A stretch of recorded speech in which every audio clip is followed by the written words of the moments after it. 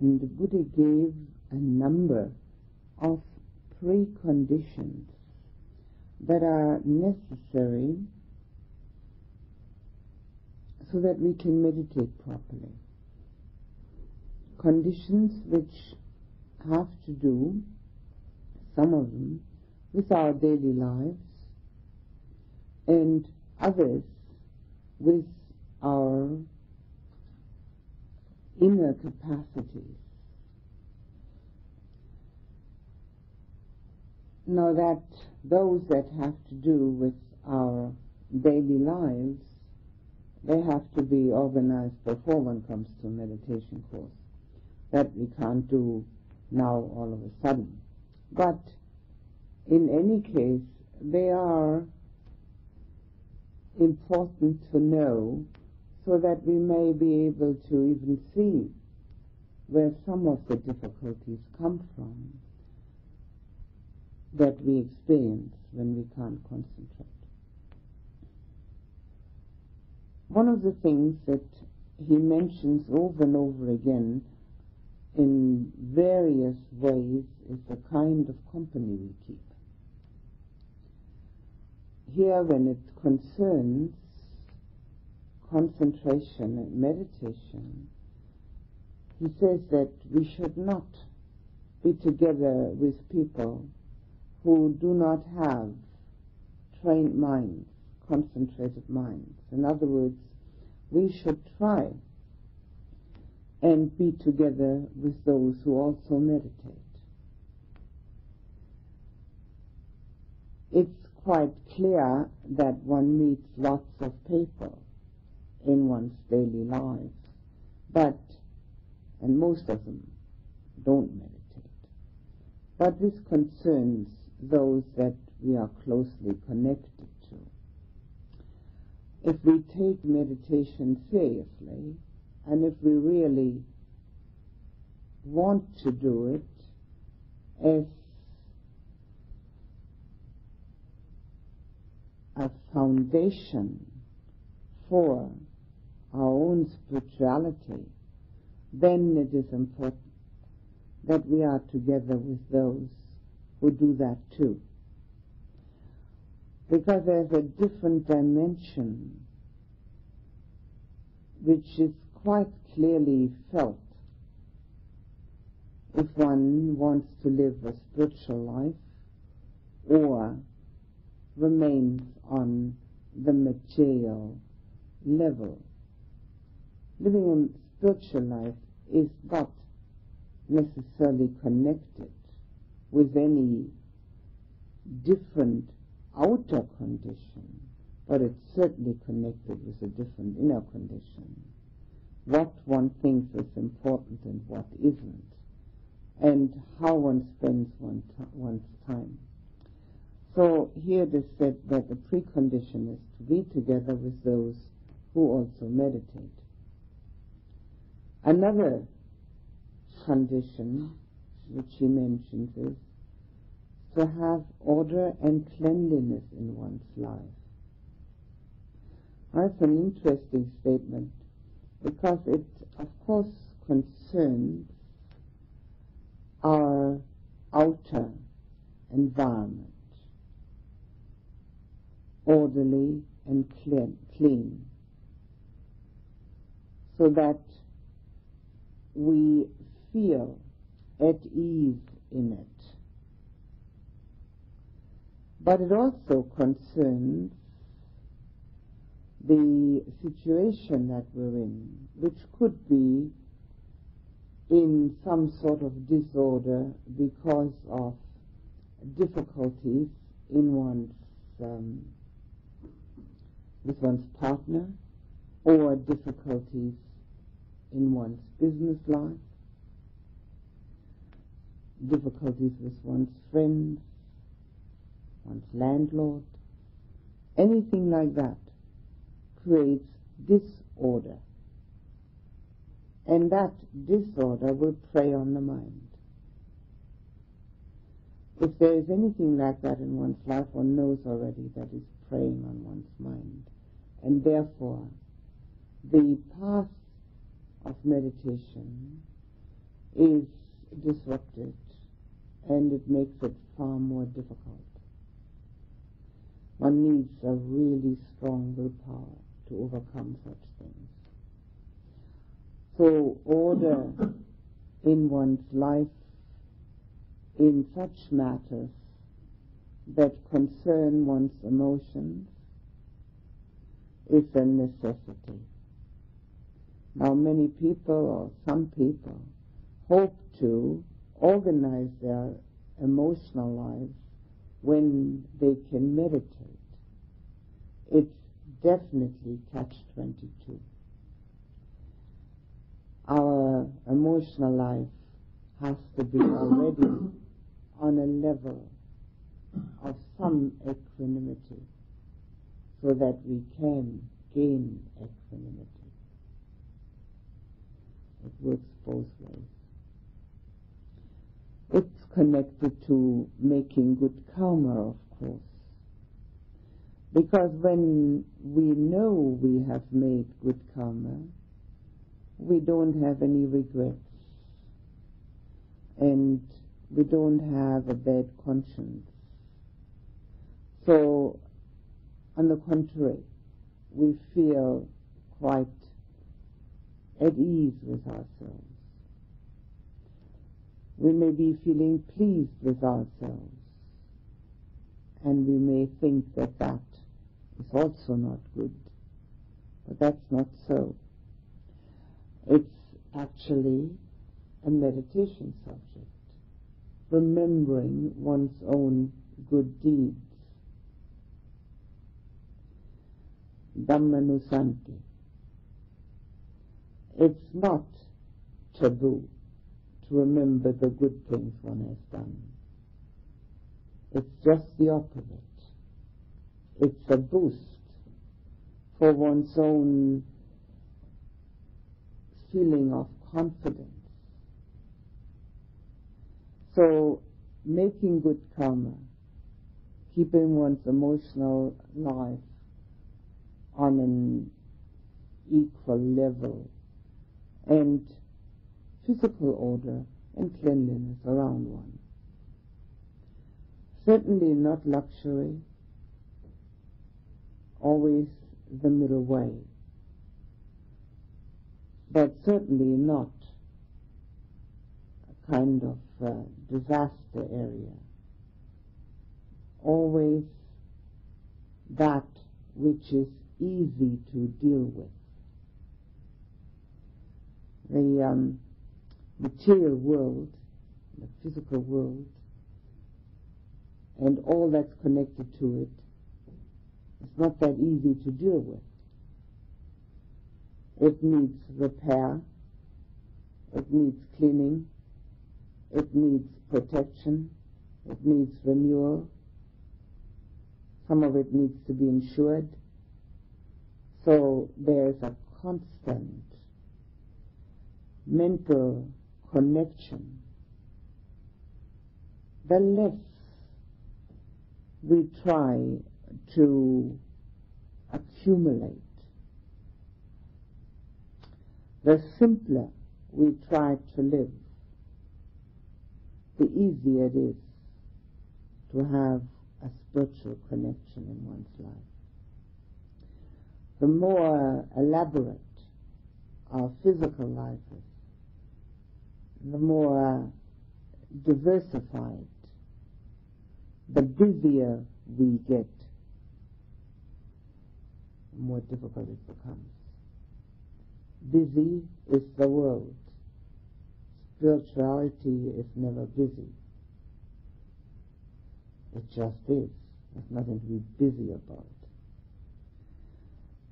So these are preconditions which concern a certain purification aspect of our outer lives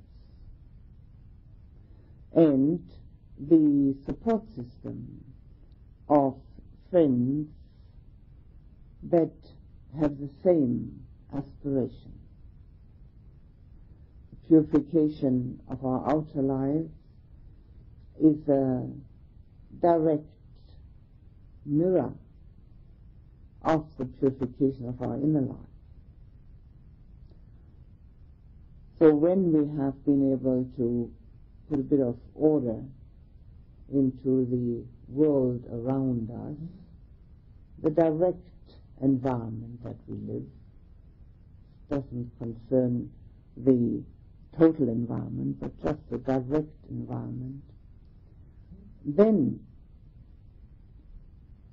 we come to the 5 spiritual faculties, which I've already mentioned last night, but only 2 of them. Altogether there are 5. And I said that one is the leading one, mindfulness. And out of mindfulness, I have so far described mindfulness of the body. It is the one that we are using as a meditation subject at the moment, breath and walking. And it is the one which is easiest to practice in daily life, because not only does so much happen with the body, but also it's easy to see and easy to touch. Every time we remember to pay attention to the movement of the body, we are back on the meditative track. Every time we forget, we're back in the world. We've got those 2 choices. We can be concerned with our inner life, our purification, the spiritual aspect that every human being carries within their heart and mind, or we can be concerned with the world. Since the world will never leave us entirely alone, the necessity of being in touch with it is always there, because we have a body. We might as well minimize that concern, particularly in a meditation course. The concern with the world will never leave us as long as we have a body. But we don't have to give it all of our attention, nor do we have to give it all of our energy.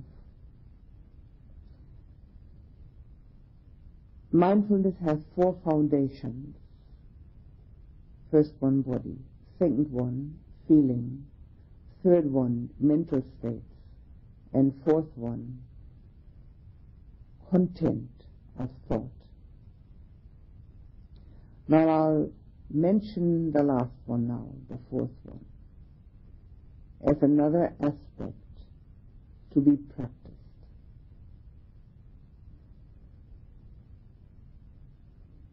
I have already said that what we think is the primary mover. We cannot speak, nor can we act without having thought it. Although we usually don't pay enough attention to ourselves to become aware of that. We often have the idea that the thought has nothing to do with it. We speak or act impulsively. But what really happens is that the thought wasn't noticed, and therefore whatever it contained was brought out in speech and action, even though afterwards we might reconsider and think it wasn't the wisest thing to say or do. Therefore, our main focus of attention when we want to make good karma, when we want to purify, our inner being, are the contents of the thoughts. Now, the labeling that we do in the meditation when we are disturbed by any kind of disruptive thought is that what we need in order to know whether we have a wholesome or unwholesome thought. The labeling tells us the content. In meditation, that labeling may not be totally exact. It doesn't matter. It gives us the practice of knowing the content. The Buddha called that the four supreme efforts. And I will tell you the way it is worded. Not to let an unwholesome thought arise which has not yet arisen. Not to let an unwholesome thought continue which has already arisen. To make a wholesome thought arise which has not yet arisen. To make a wholesome thought continue which has already arisen.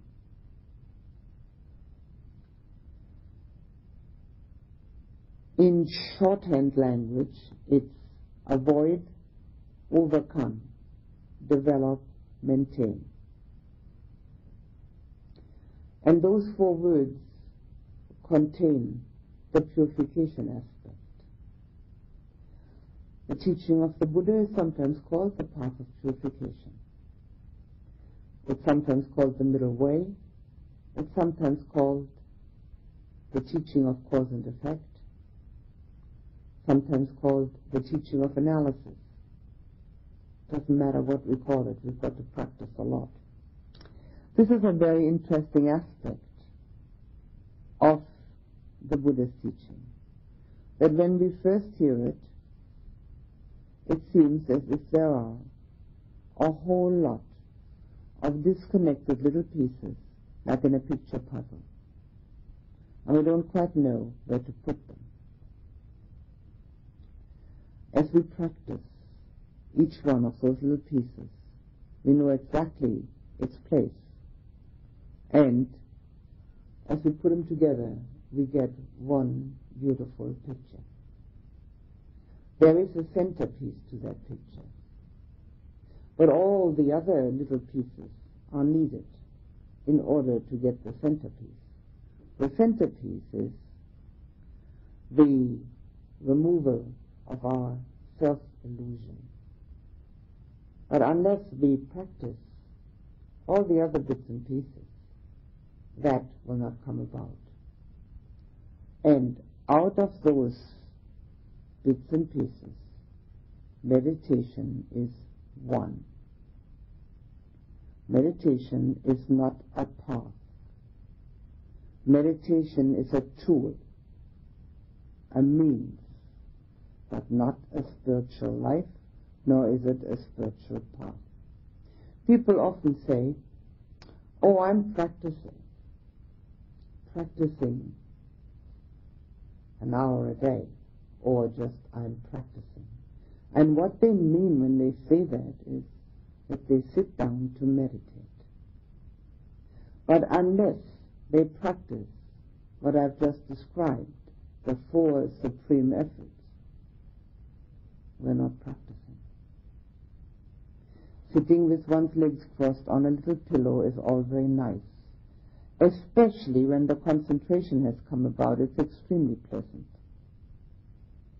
But that's only one piece of the whole picture puzzle.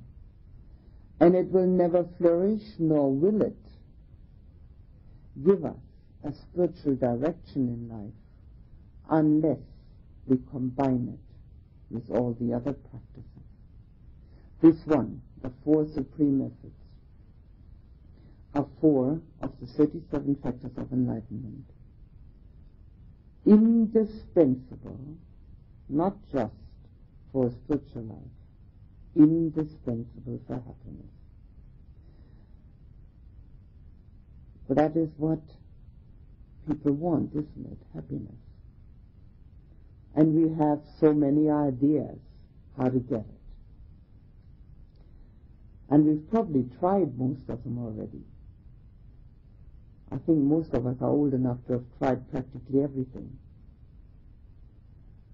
And I think one can say without much fear of disagreement, it hasn't worked, has it?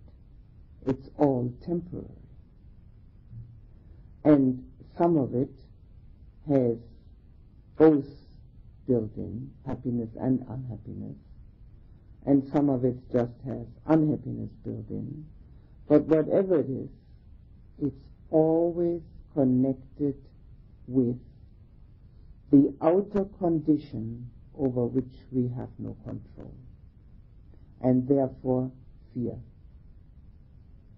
Whatever it may be that we've tried, it's an outer condition. The only thing that is without fear and without dependence, independently practiced and possible, is the inner condition. And that inner condition is then the spiritual life. As long as we rely on anything outside of ourselves, there's no way that we can be sure. And the expectation that we have of it brings with it disappointment. All expectations have disappointments built in. They belong together. The practice of those four supreme efforts to avoid and overcome, to develop and maintain, means that we avoid that which is negative and unwholesome. If it is already there, we overcome it, and that we develop and maintain that which is wholesome. Now, in this particular instance, I'm talking about thoughts. And we will see that there are other things that have the same implication, such as emotion. But first, thought. Because thought is also the fourth foundation of mindfulness. So I'd like to add that to the practice, that outside of meditation, not only do we pay attention to the body action as a priority, but also to the thought content, especially when our mindfulness slips off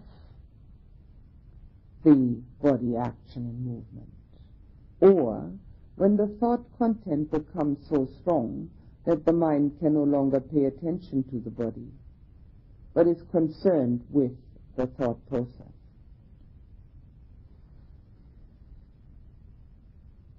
How do we know when we have an unwholesome thought which needs to be either avoided or overcome? It is always connected with dislike, rejection, resistance, and invariably creates a feeling of either anxiety or unhappiness, or feeling of becoming depressed. One doesn't have to be totally depressed by it, but getting there. Everything that's wholesome and beneficial creates a feeling of lightness, of upliftment, of feeling at ease, well-being. It's a very interesting fact that all negative thoughts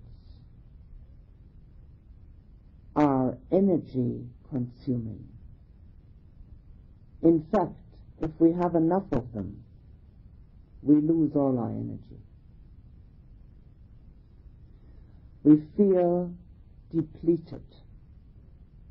Whereas the positive thoughts, those that are connected with care and concern for others, helpfulness, appreciation, are creating energy. They lift us whereas the others pull us down. If we try these things, we will find immediately, just by trying it once, that we can do it. That we can actually change our negative thought to a positive one.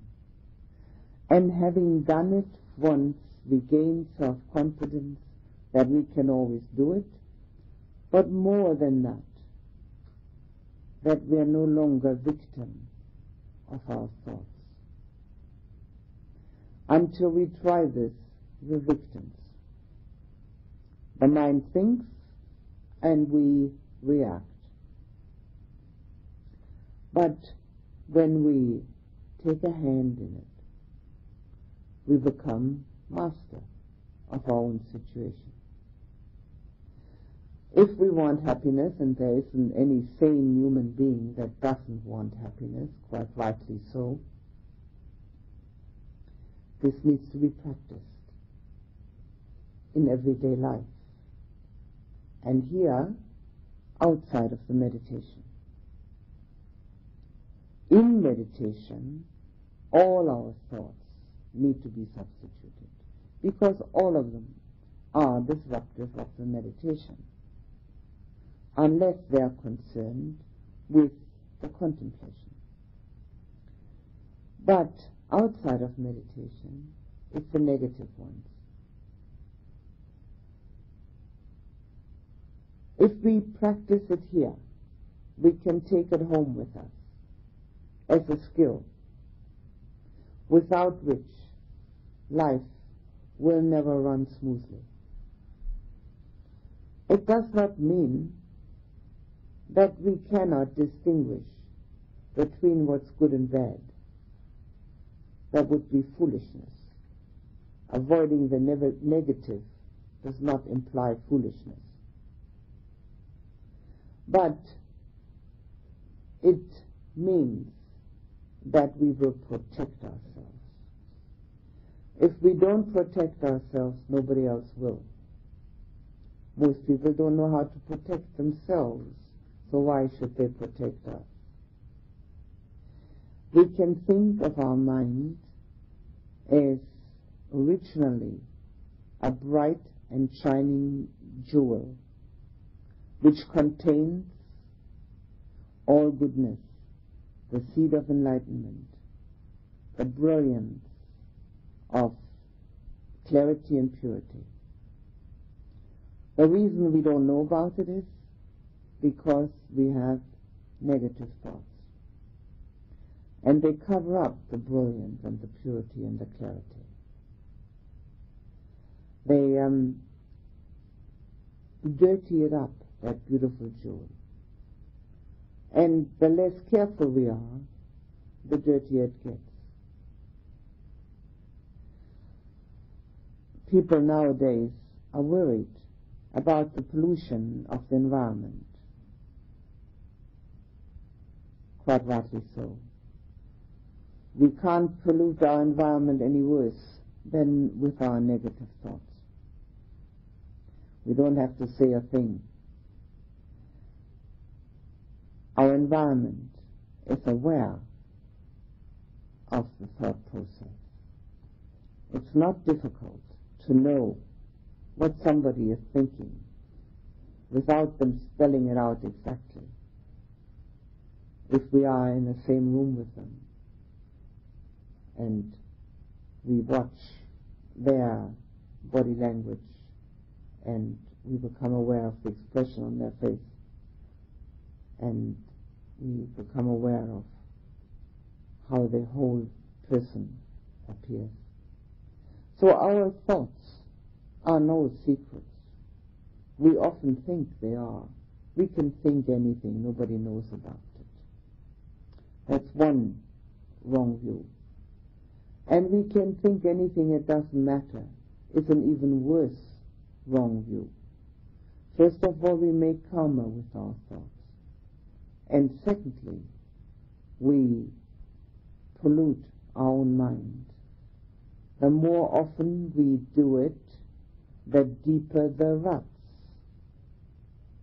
until they might become so deep that we can't even get out of them anymore, like a wet driveway into which a truck has made deep ruts by going back and forth on it over and over again.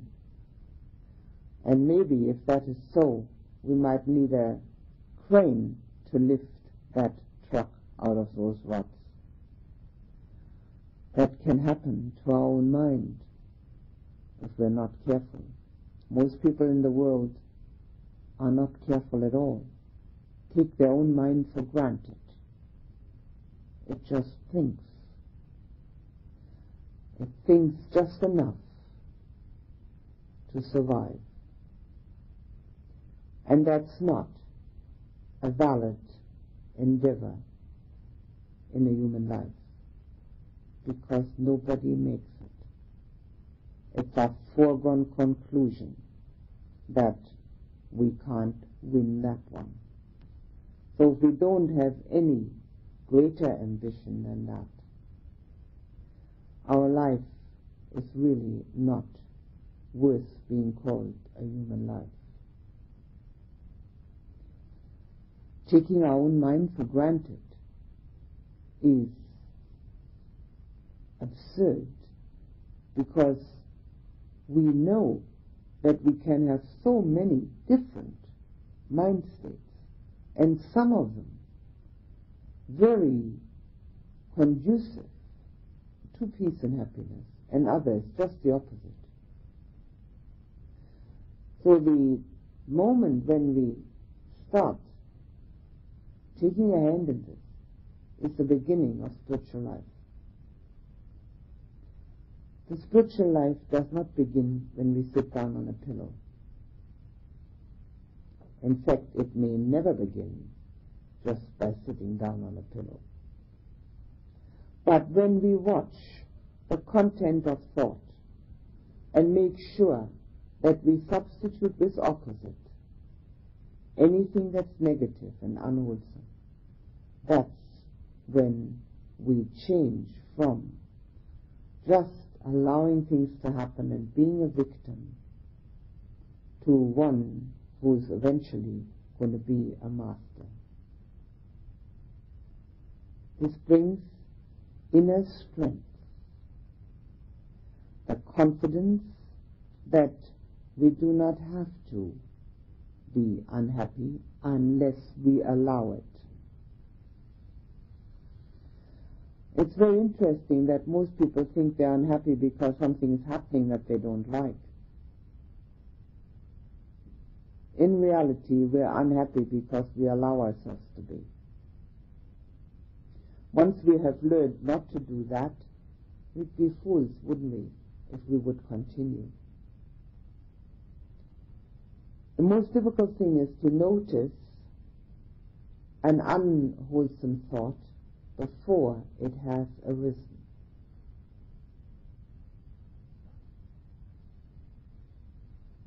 With trained mindfulness, a little more trained through meditation, we can become aware that an unwholesome thought sends ahead unpleasant feelings. A feeling of dullness, of heaviness, a feeling of fogginess, sometimes a feeling of not well-being. And because those feelings are there, we then search around for the matching thought, and we invariably find it, because there are millions of those. Very easy to pick one out. And with it, we often also try to find a cause for it outside of ourselves. As long as we try to find a cause for our unwholesome thoughts outside of ourselves, we haven't started practicing. The moment we start practicing a spiritual discipline, doesn't matter what name it has, we know that all the causes are within us. What's outside of us are the triggers, but everything that happens comes from in here. I like to compare that with a little jack-in-the-box that children play with. It's a little cardboard box. There's a little doll inside sitting on a spring, and it has a lid on it, that box. And the child only has to touch the lid lightly, and the little jack-in-the-box jumps out, to the great delight of the child. And then one day somebody comes around and pulls the little doll out of the box and throws it away. And then the child can come with a hammer and nothing jumps out. All the things that happen from us, to us, with us, are the little jack-in-the-boxes that jump out from here when the lid is touched just lightly. Once we're rid of the stuff, people can use a hammer, nothing jumps out.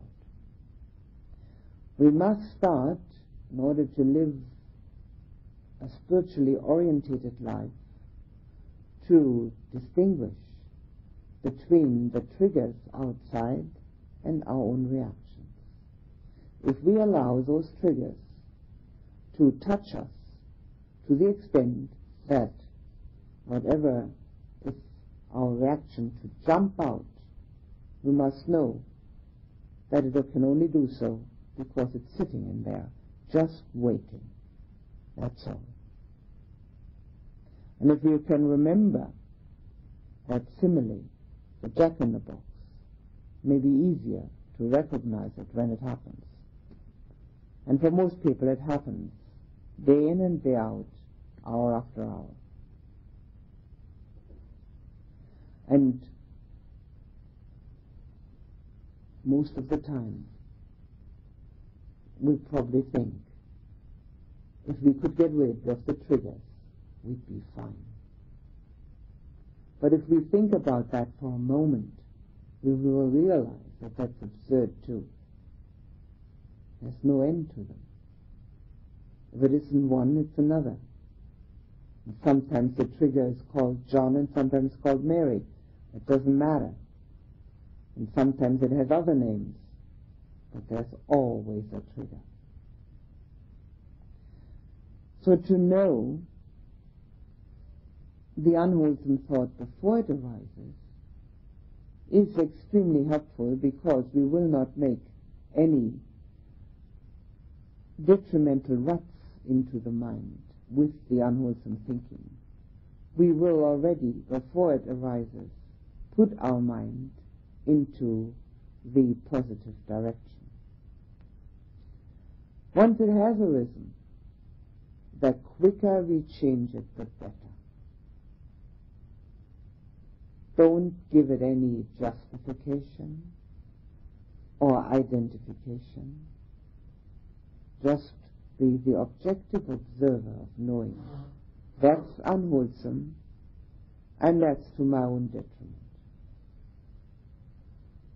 Whether it's to the detriment of another person depends on the fact whether they also allow the triggers to make them react.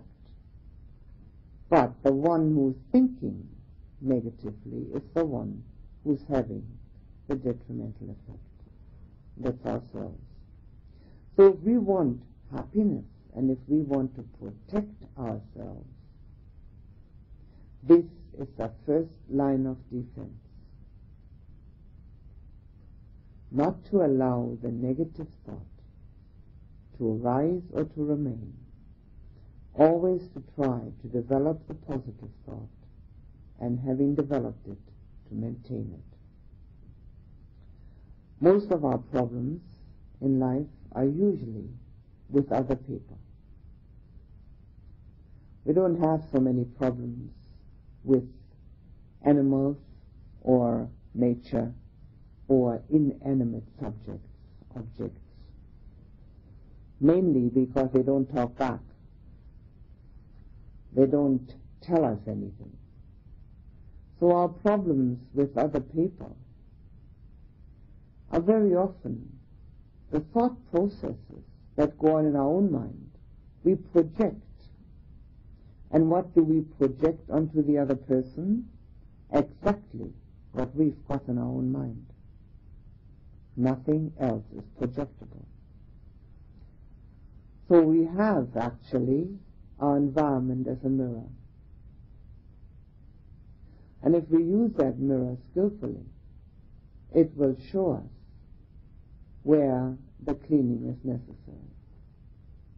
In our own mirror image, of course.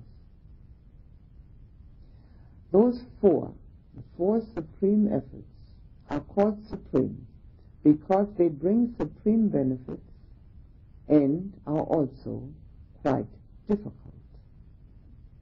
The sooner we start practicing them, the easier it will become, because it's a matter of habit. Watching oneself objectively. As we become geared in that direction, also through the meditation, of course, it becomes second nature. And we refrain from blaming anyone, neither another nor ourselves. There is nobody to blame. Essentially, there's nobody there. But there's certainly nobody to blame, because things are as they are. Self-blame is just as damaging as blaming others. Blame is blame. In fact, self-blame can be more damaging, because we become totally dissatisfied with ourselves.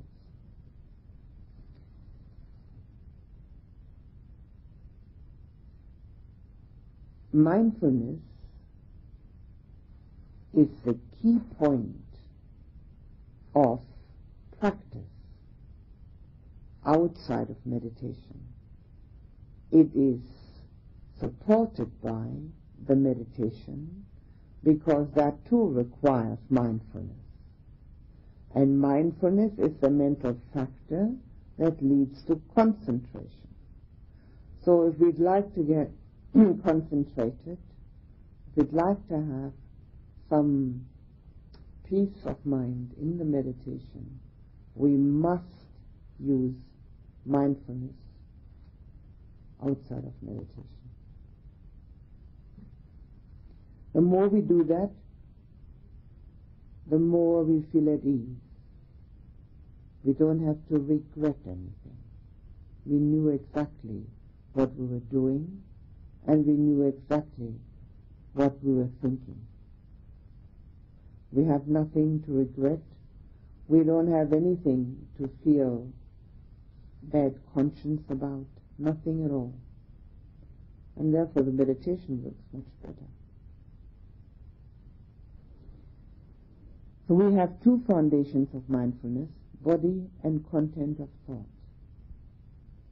And both should be practiced. And mindfulness is the key to self-recognition, and therefore the key to not only purification and change, but the key to insight. Because the Buddha said, the whole of the universe lies in this fathom-long body, body and mind, 1 fathom long, the whole of the universe. So if we ever had a thought of trying to find out what there really is, all we have to do is look at ourselves. We are the microcosm and the macrocosm. We depict the whole picture, nothing left out. We just need to get to know ourselves. And of course that's what a meditation course is for. Mindfulness need not be balanced with anything else. It can be as strong as our abilities allow. Particularly remembering to be mindful. To be mindful eliminates worrying, it eliminates fear and anxiety at the time of mindfulness. It eliminates projection, dreaming, fantasizing. It eliminates everything except being here, now. And since we have already agreed upon the fact that there is only one single moment in which we can live,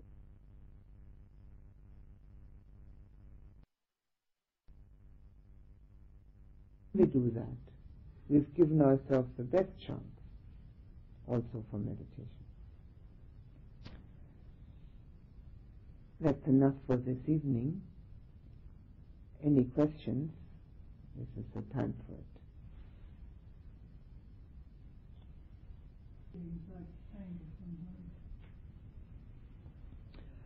Yes, it can. If you feel angry and you realize that that's totally useless, that's a very positive thought. What I mean is you can be angry, say, you were quoting pollution. Mm-hmm. You can be angry about something polluting, and you can do something about it. If you just shrug your shoulders and stop being angry. There is a third possibility. You can do something about it without being angry, which would be the Buddha's way. You needn't shrug your shoulders, no need to be angry. You see, when we use our mind positively, as I said, it does not mean that we lose our discriminating ability to know what's good and what's bad. On the contrary, because anger, as an emotion, no longer clouds our view, we see far more clearly. Anger is an emotion which clouds the view because it's a very strong emotion. And in the end, all we know is the anger. So we will talk about anger again at another time because it belongs to the purification of emotion.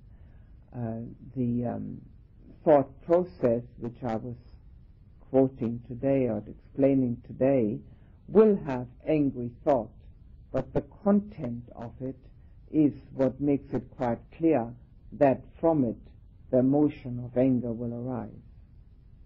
So the emotions have also a special way of being dealt with. We'll talk about that too. Yes. You spoke about spending time with people who lead a spiritual life by meditation.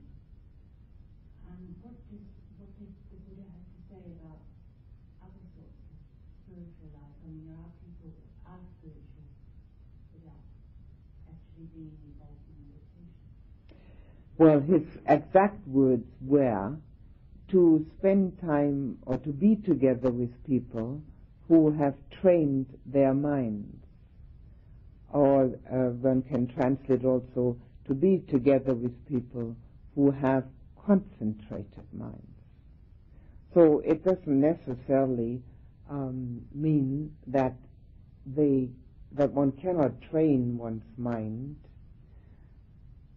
only through meditation, but the qualities that bring the mind to a different level of consciousness can be experienced spontaneously, but if so, it will, in practically all cases, result in meditation. And that does not mean just watching one's breath. But on the other hand, this is particularly geared, this particular statement of being together with people who have trained or concentrated minds, particularly geared towards attaining a concentrated mind oneself.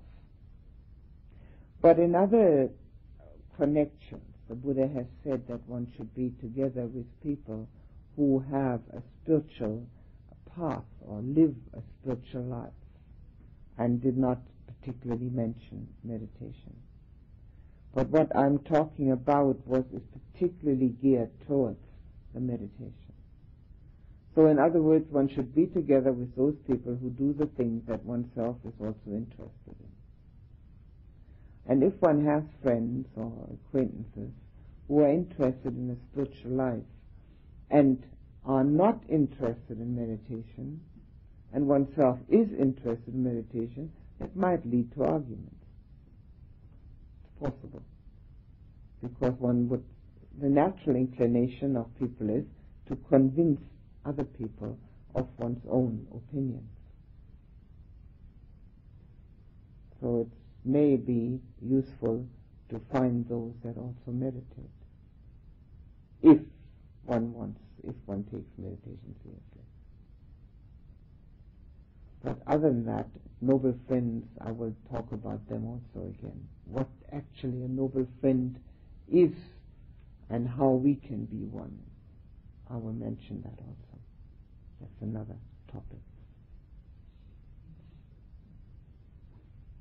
Yes?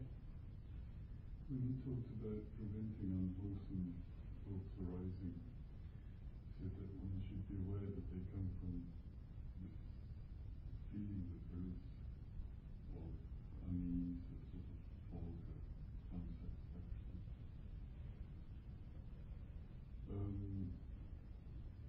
But then, when one has become aware of it, presumably one has to change that feeling of unease or fog, because if it remains, the thoughts will still come. I find it more difficult to substitute emotions in thought. How does one set about changing a thought of that feeling of unease, that fog? Instead of looking for the thought that may have caused, supposedly, that feeling, one immediately puts one's mind onto a positive thought. There's no need to try to remove those feelings which are the forerunners of the negative thought. But instead of looking for that negative thought, one immediately looks for a positive one. And that way then the feelings go with it. And that's, from a practical standpoint, extremely useful. It changes one's life completely. It's that step which is most important to take. Anything else? When you say positive thought, can you give an example? Yes. Any thought which has as a content helpfulness, a care for others, appreciation, praise of another, remembering goodness, determination for goodness, the strength of one's willpower to overcome impulse and instinct, to let go of amassing materiality, getting more, having more, wanting more. All of these are positive. They are innumerable. They certainly give one a feeling of strength. There's a feeling of well-being. And if one stays with them, doesn't allow the others to come in, a feeling of well-being is there all the time. Yes? Don't you feel that if one is on the path anyway, the spiritual path, that one attracts like people? Yes, it's quite true. The difficulty is if one knows people who are not on the same path but have known them for a very long time, then the problems arise. Quite so. And the Buddha's idea is certainly not to go to those people then that one has known for some time and say to them, look, I don't want anything to do with you, you're not spiritual enough. That's certainly not the idea. In that case, and I think that many of us would have that same experience, we would become their noble friends without trying to be missionaries. And if we can be a noble friend to them, it's a great and wonderful practice for us, so that we may be able to inject something of a spiritual nature into their lives without trying to badger them that they should do the same as we do. We do attract like people to a certain extent. It's not always a guarantee. It's also karmic. But the injunction is of the Buddha over and over again that we have a deliberate intention to have and to be noble friend. And there's quite a lot of explanation on that, which I will talk about, because he gives exact guidelines what it means to be a noble friend. The Buddha certainly didn't lack precision. There's total precision, which goes as far as even the explanations how to deal with one's daily life in one's actions. So the birds of a feather flock together is quite true. But still, there are so many people in one's life, always, as you say, that there's always the opportunity to be also influenced by others. And therefore one must remember then, in that case, to be their noble friend. Because it's a matter of being very one-pointed in one's intentions. Anything else? Please put the attention on the breath for just a moment.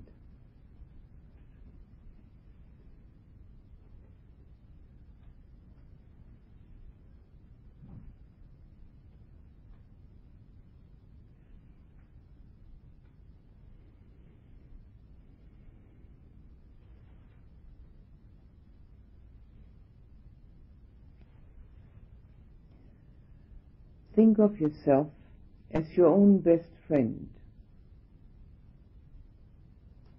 the one who cares about your well-being, about your spiritual growth, about your happiness. Feel this friendship for yourself, this care and concern, and fill yourself with friendship and love.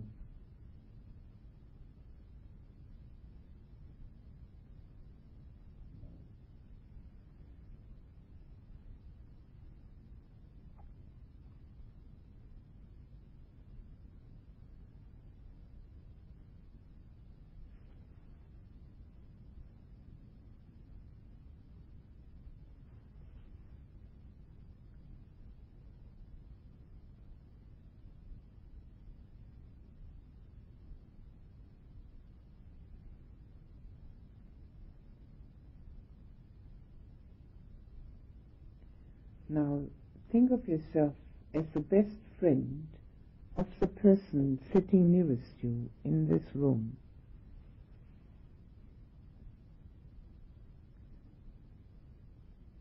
Wanting to help, caring and concerned about that person's well-being and happiness. Fill him or her from head to toe with your feelings of friendship and surround him or her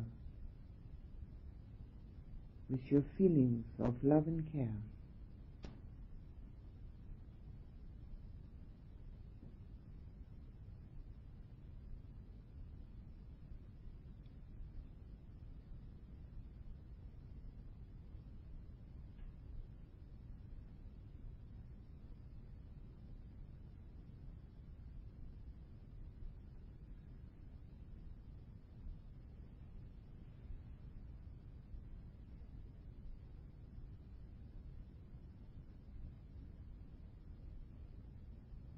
And now think of yourself as the best friend of everyone here.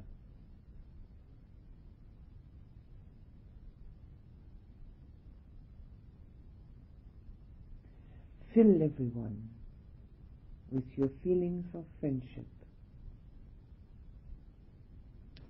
of helpfulness and concern,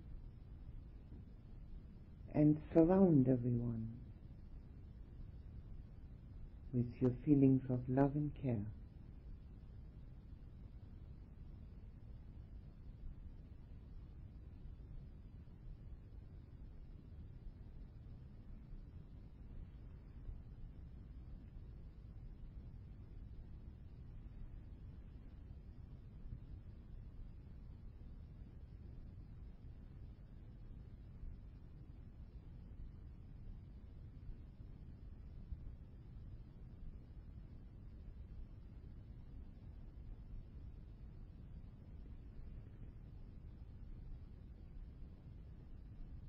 Now think of yourself as the best friend of your parents.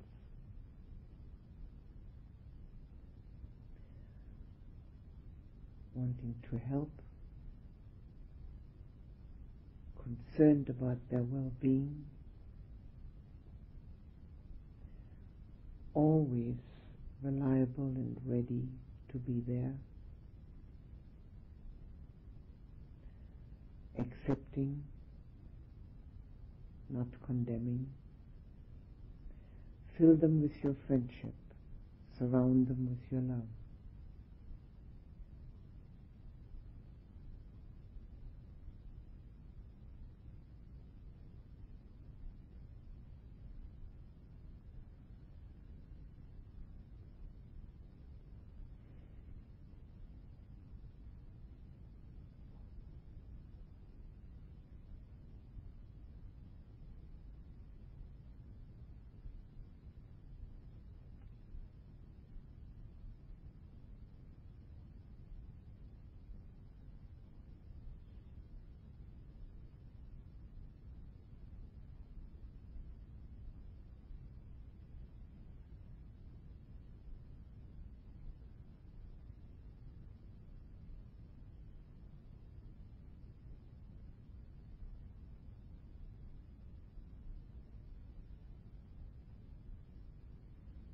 And think of those people who are nearest and dearest to you, and think of yourself as their best friend.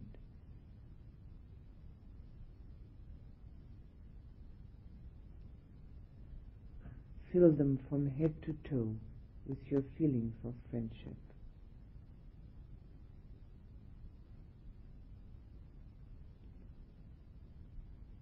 And embrace them with your love and care and concern, not expecting the same in return.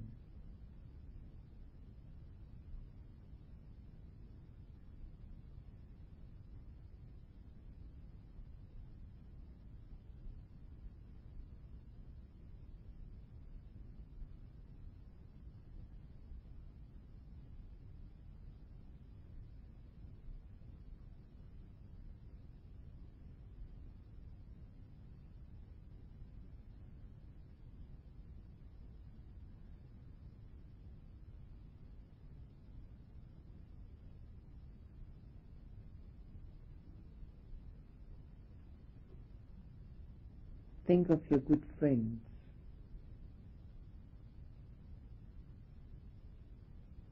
And be their best friend.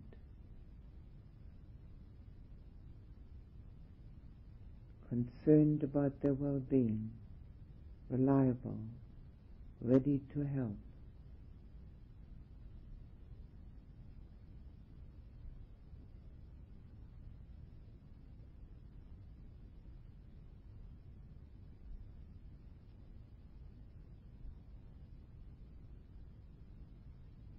Fill them from head to toe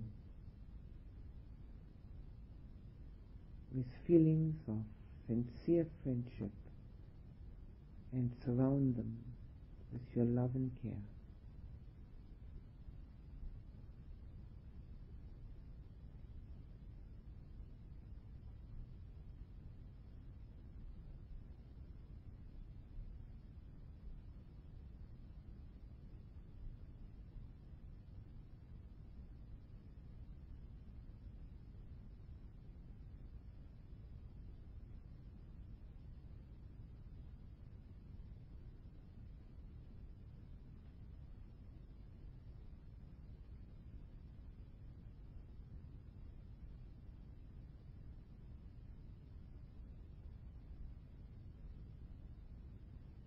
Think of your neighbors at home, the people you work with,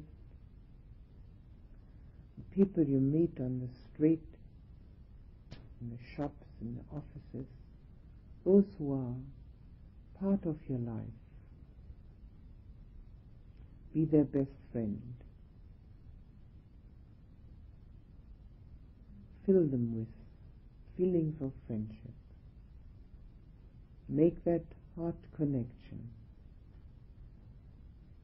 Surround them with your love and care.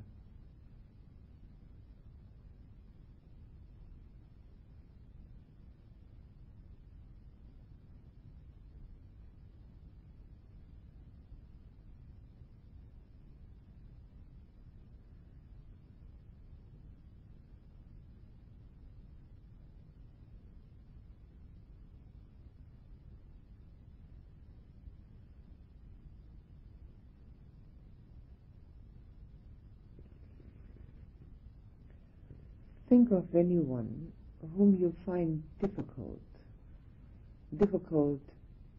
to connect to, or difficult to deal with, or at whom you're angry,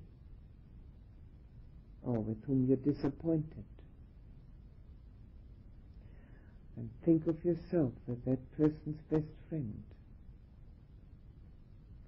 ready to help, caring and concerned, giving and loving. Fill and surround that person with those feelings.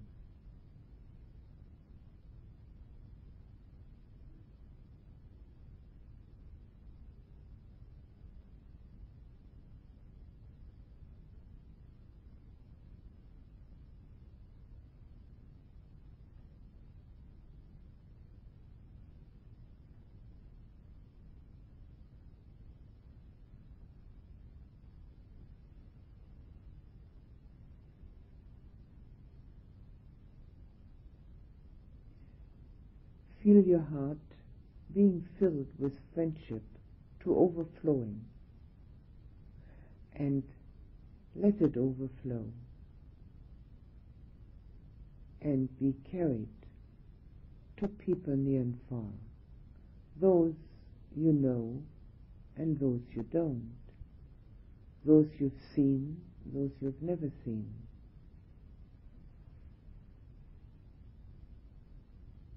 Those that you just assume that they're there. Let this feeling of deep friendship and connection with others, togetherness, reach out first to people in this area, the village, and further, next villages, towns and cities. Your friendship flowing through the whole of the country, touching people's hearts.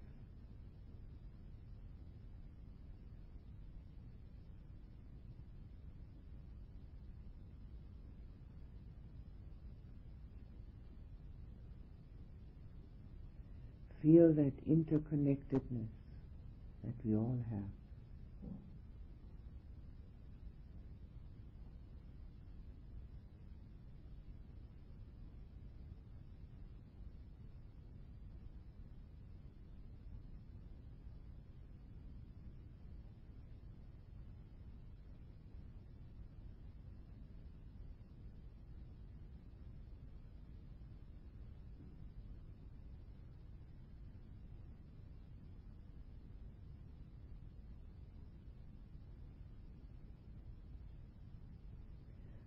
Put your attention back on yourself.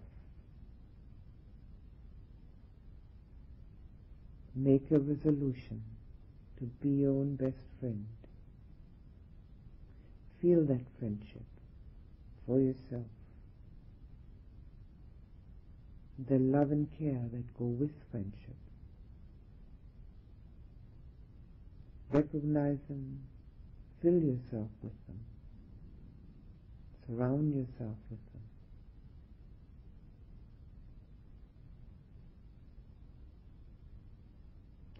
Realizing that's a friendship you can depend on.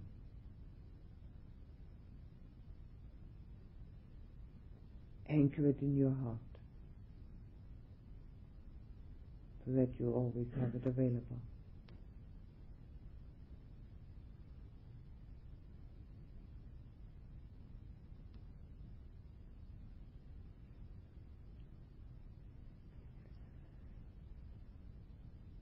May all beings be friends with each other.